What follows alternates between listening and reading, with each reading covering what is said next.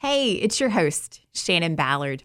Just a reminder for you that if you enjoy Southern Mysteries, you can hear more when you become a Patreon member. Patrons hear bonus content called Southern Mysteries Shorts each month. Head to patreon.com/Southern Mysteries to join today.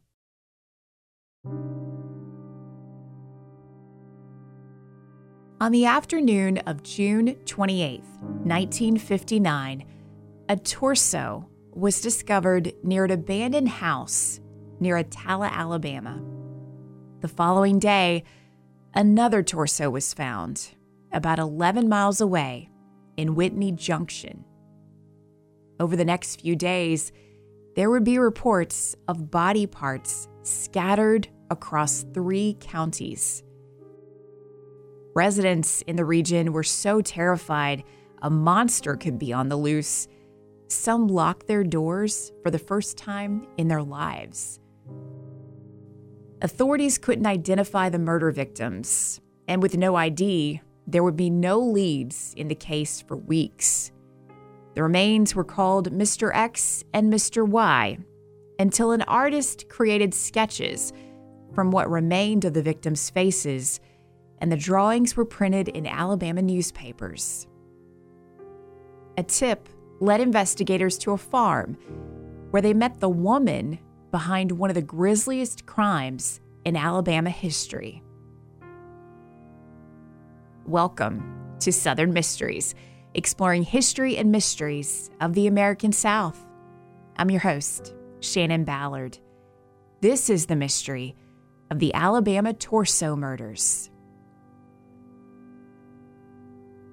Summers in Alabama can be unforgiving, but if you're willing to endure the heat and humidity, and you love good eats, you're rewarded with the crops that are in season, from okra, sweet corn, and squash, to peaches, watermelons, blackberries, and strawberries.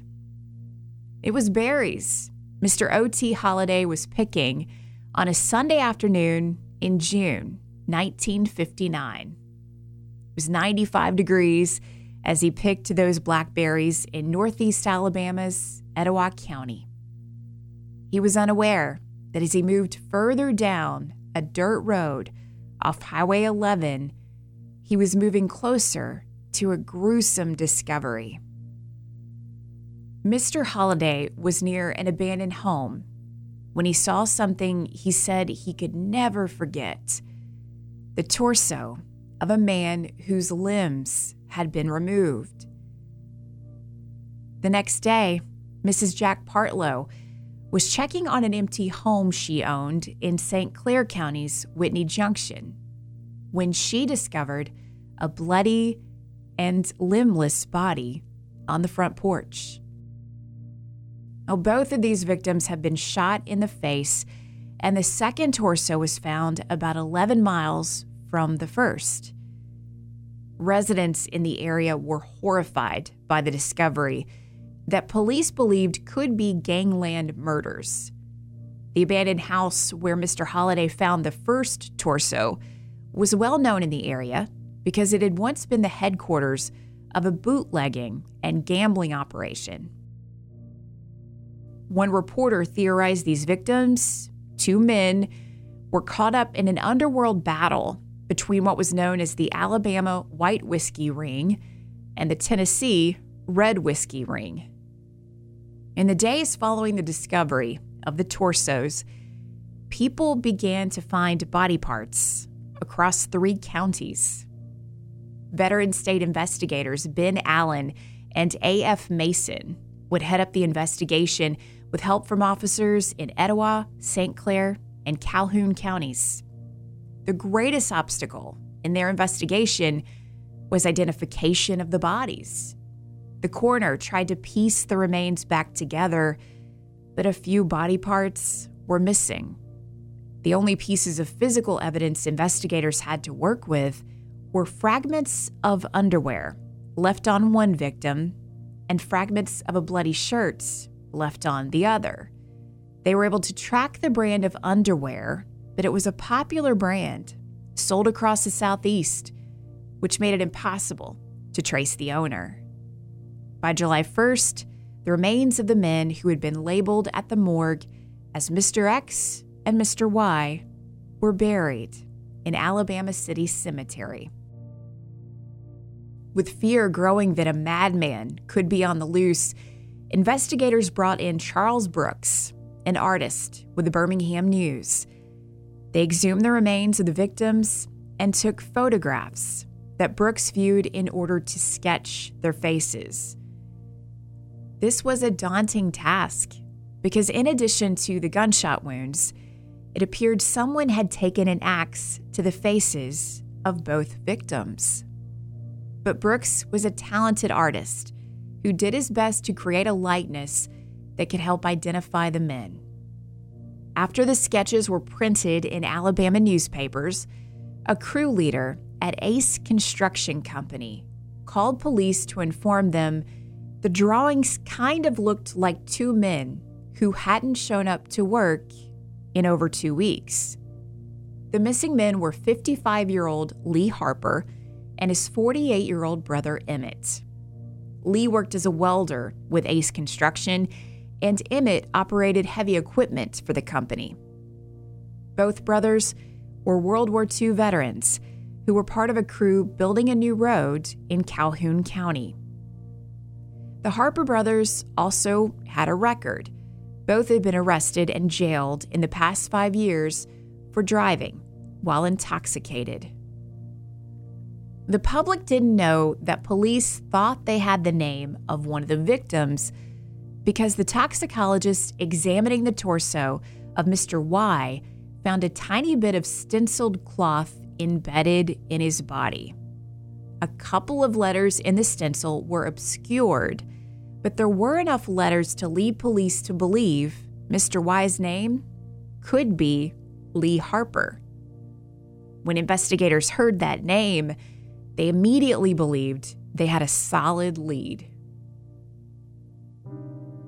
The Harper brothers lived in a one-room homemade aluminum trailer behind the main house on Martin Hyatt's farm in Rabbit Town, a community in northeast Alabama's Calhoun County.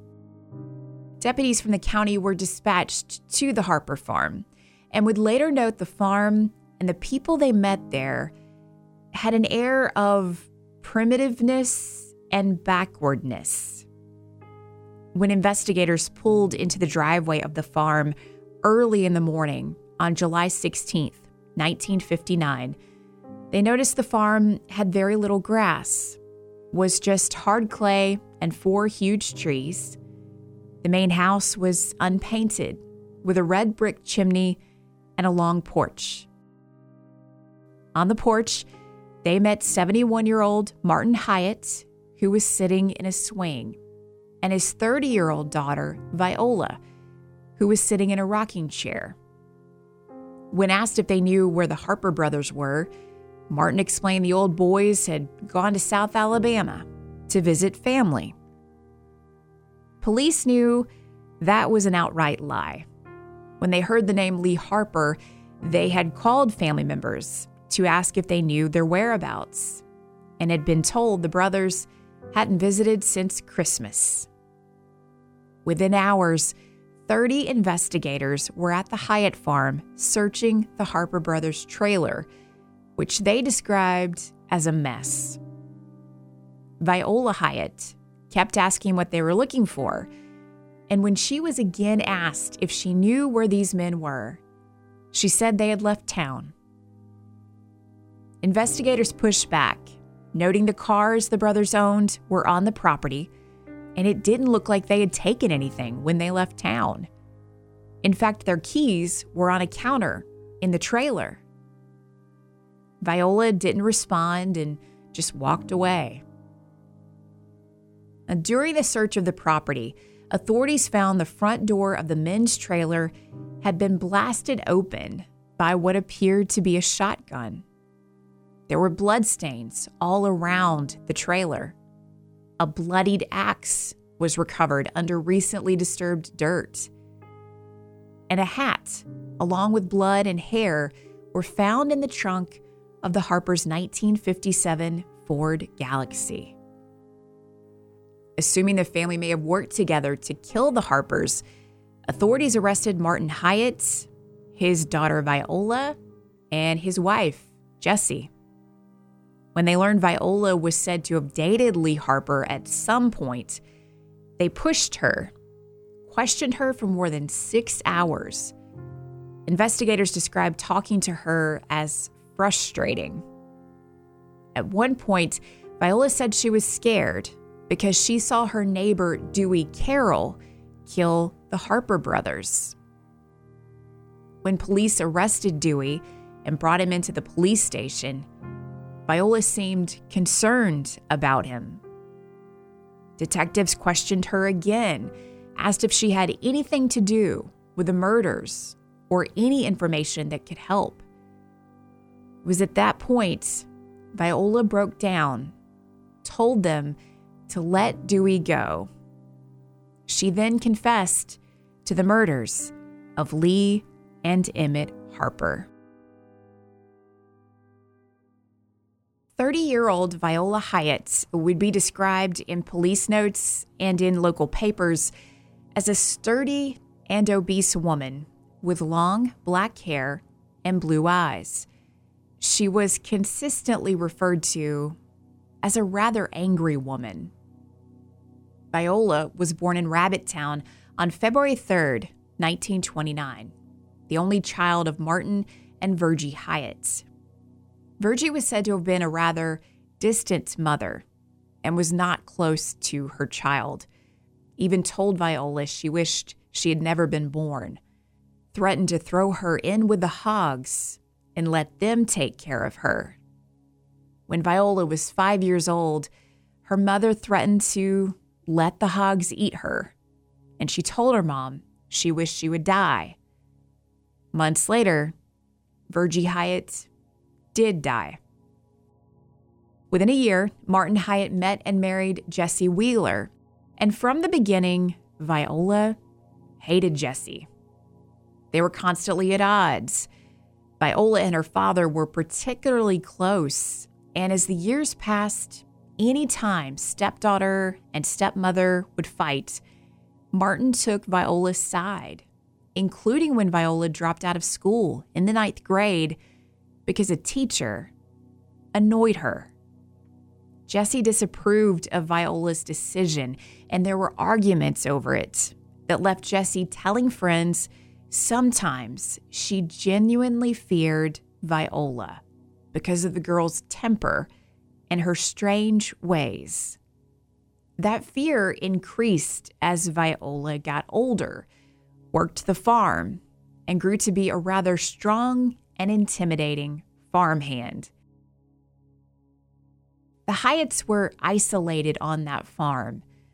After leaving school, Viola rarely socialized with other children, and her stepmother could see she was angry. But Martin Hyatt seemed totally detached from the reality of how angry his daughter was and how miserable his wife had become.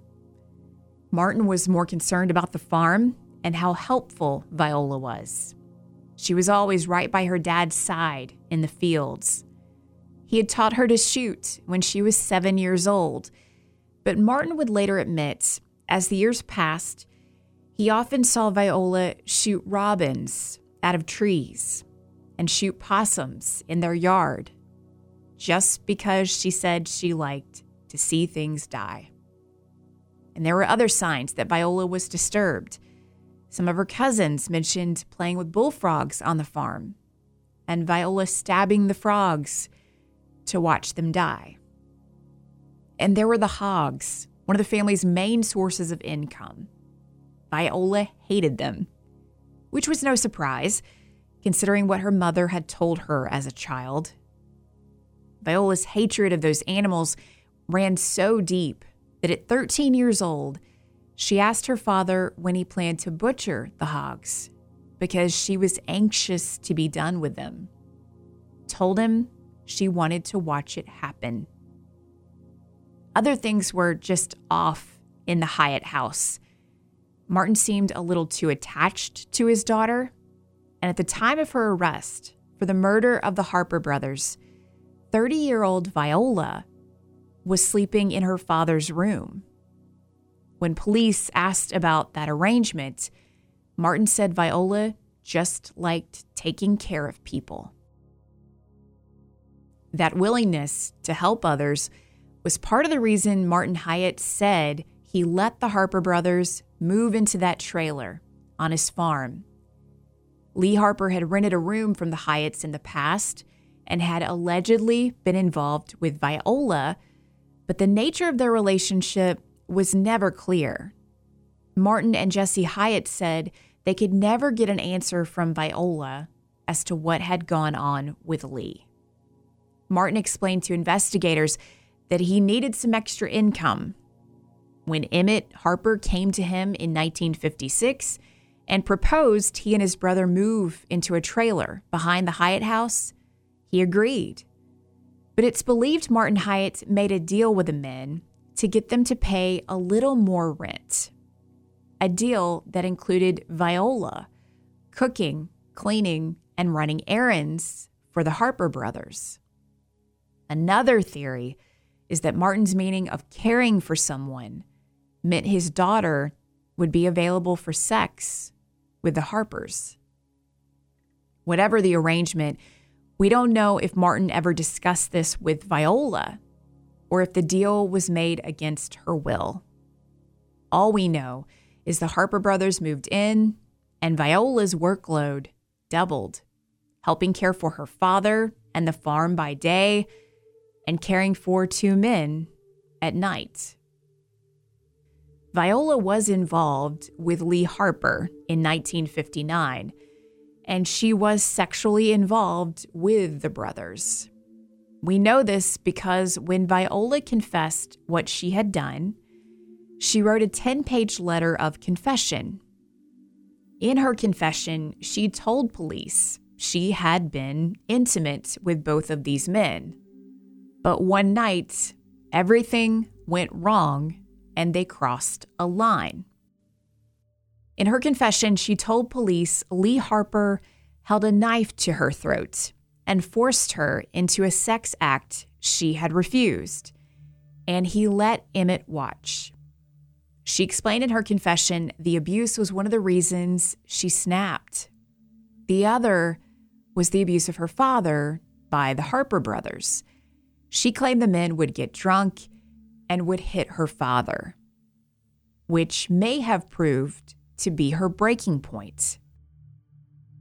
Investigator Ben Allen would later testify at Viola's trial that she told him she shot the Harpers after they fought in the trailer. She said she couldn't take their abuse anymore, and she had her reasons to kill them. Then she claimed her story of abuse was not true, but agreed to reveal to police the details of the murder of the Harper brothers.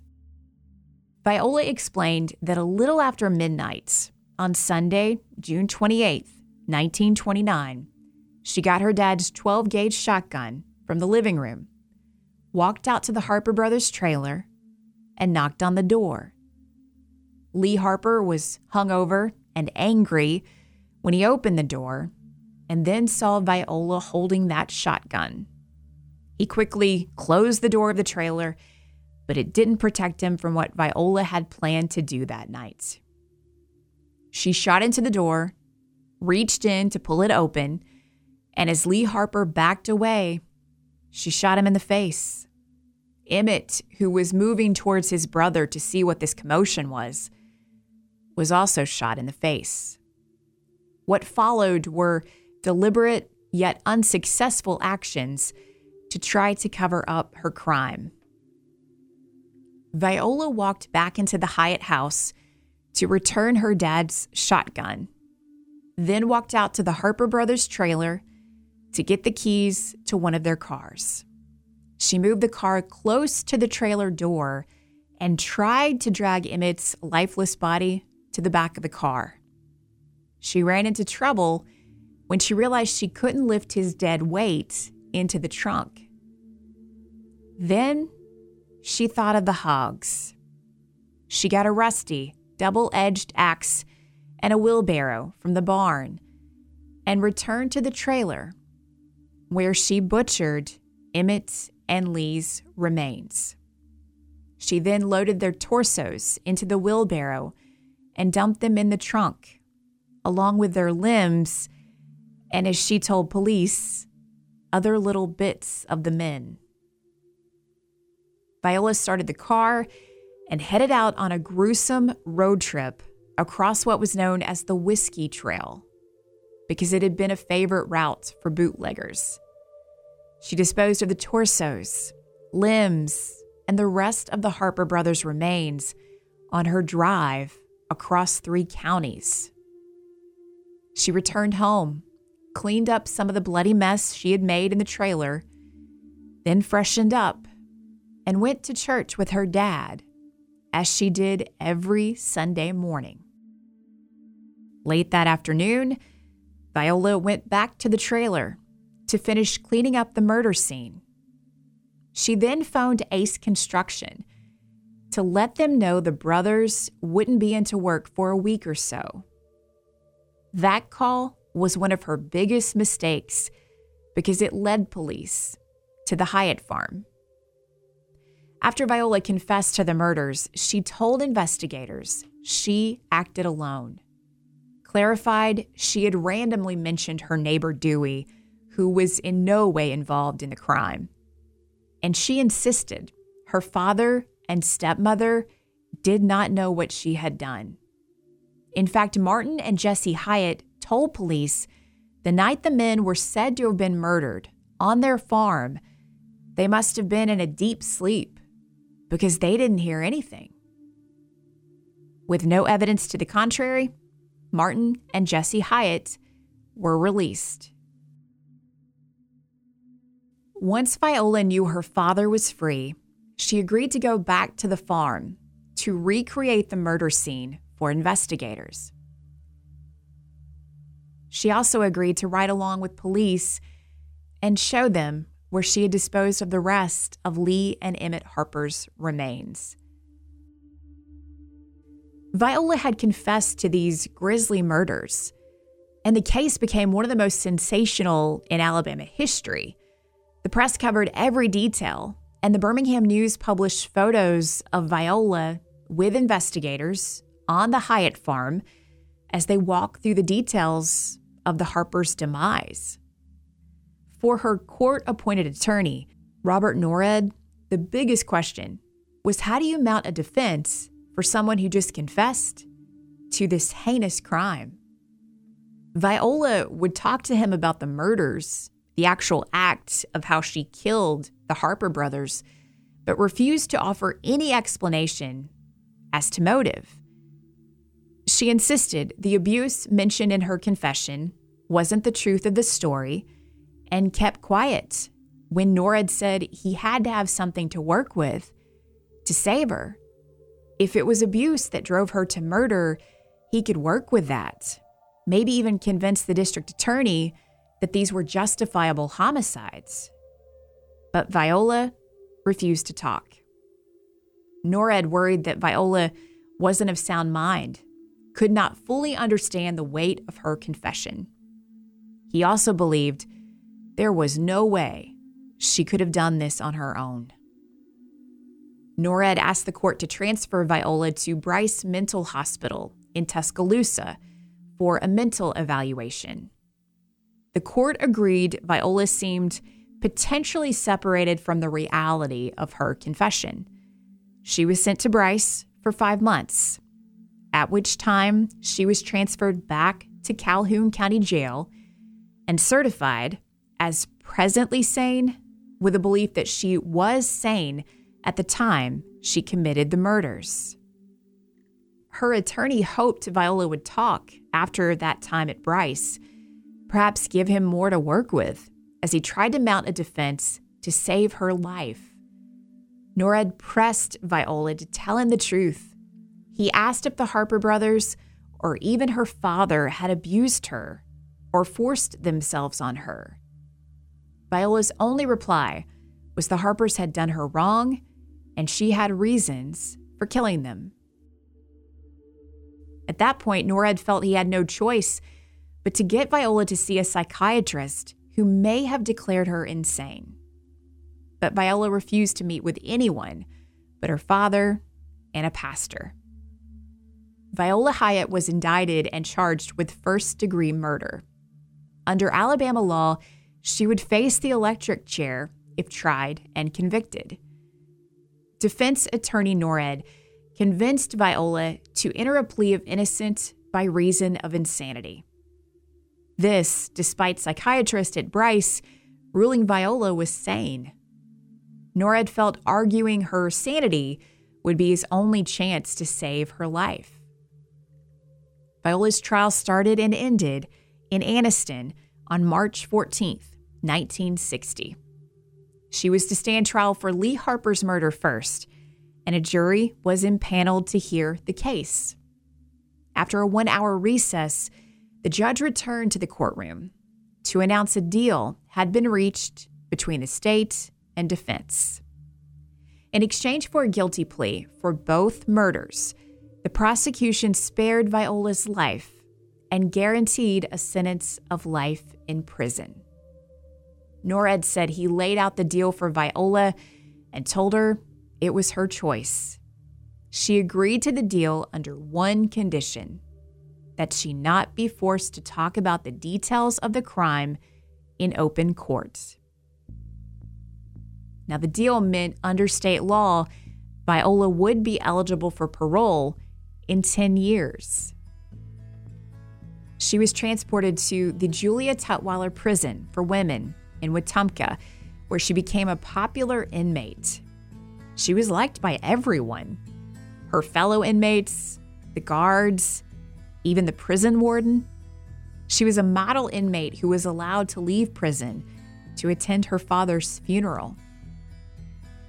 When a 3-man Pardons and Parole Board interviewed Viola Hyatt on April 14, 1970, they evaluated her response to the review and her record as an inmate. Following a unanimous vote, the exceptionally good inmate was paroled.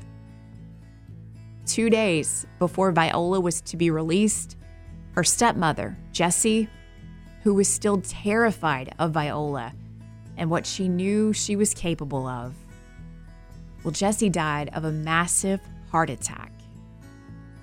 And Jessie's death meant Viola could return home to the Hyatt farm in Calhoun County, which she did, but it seems it was too hard for her to be there without her father. She sold the place soon after she was released and moved to a little trailer park in nearby Jacksonville. Now, this woman, known to be the Alabama Torso Slayer, lived a quiet life in her mobile home park called Tuckaway Village, where she found unexpected forgiveness and acceptance. Hard to believe that someone who could murder and dismember 2 men would become a trusted neighbor and earn a new nickname: the Mayor of Tuckaway Village. Everyone in the neighborhood knew Viola's story, but they would reveal to reporters after her death that they liked her. They called her mayor because she spent most days on neighborhood watch. She would sit on her front porch reading her Bible, and when she saw the kids of working single parents come home from school, she'd make note of it, then call their moms and dads at work to let them know the kids had made it home safely. And she always offered to help people out. In this community, she was known as God-fearing and likable. But when 71-year-old Viola Hyatt died on June 12, 2000, there was no obituary in the local paper and no funeral notice. Her friends in Tuckaway Village figured it was best her funeral not be mentioned in the paper for the sake of everyone involved. After all, her neighbors may have cared that the mayor of Tuckaway Village had died, but to everyone else in Alabama, Viola Hyatt was the Torso Slayer. The killer who was never willing to tell the whole truth of what happened the night she murdered Emmett and Lee Harper, which has left many folks believing she was protecting her father. For years after the murders, folks in Northeast Alabama swore Viola didn't act alone. Some investigators even openly questioned this. There's a theory that Martin Hyatt may have murdered the Harper brothers when he learned they hurt his daughter, and Viola helped with the dismemberment and disposal of their bodies. That she loved her father so much, she was willing to confess to everything, even face the electric chair, to save him. But that's all we're left with. Theories. Because the two Viola Hyatts, the mayor of Tuckaway Village and the Alabama torso slayer, took her secrets to the grave. Southern Mysteries is created and hosted by me, Shannon Ballard. Should be noted, investigators later said the key to solving the murder of the Harper brothers were the sketches Charles Brooks created. And when you see his sketches and then see images of the brothers, you do see the talent of Charles Brooks, considering how little he had to work with. You can view those sketches along with photos from this episode and sources in the show notes at southernmysteries.com. This is an independent podcast, and I do rely on support to keep telling the stories you hear on Southern Mysteries. I'm so thankful for my patrons on Patreon. Thanks to Shelly from French Camp, Mississippi, and Natalie from Wyandotte, Michigan, who are our newest members supporting the show on Patreon. When you join, you can hear monthly bonus content called Southern Mysteries Shorts at patreon.com/Southern Mysteries. And there are other ways you can support the show that won't cost you a dime. You can share this episode and others you like on your socials and leave a review where you're listening. People read reviews, and it does help encourage other folks to check out the show. And remember to follow Southern Mysteries where you're listening now so you never miss a new episode. Thanks so much for listening.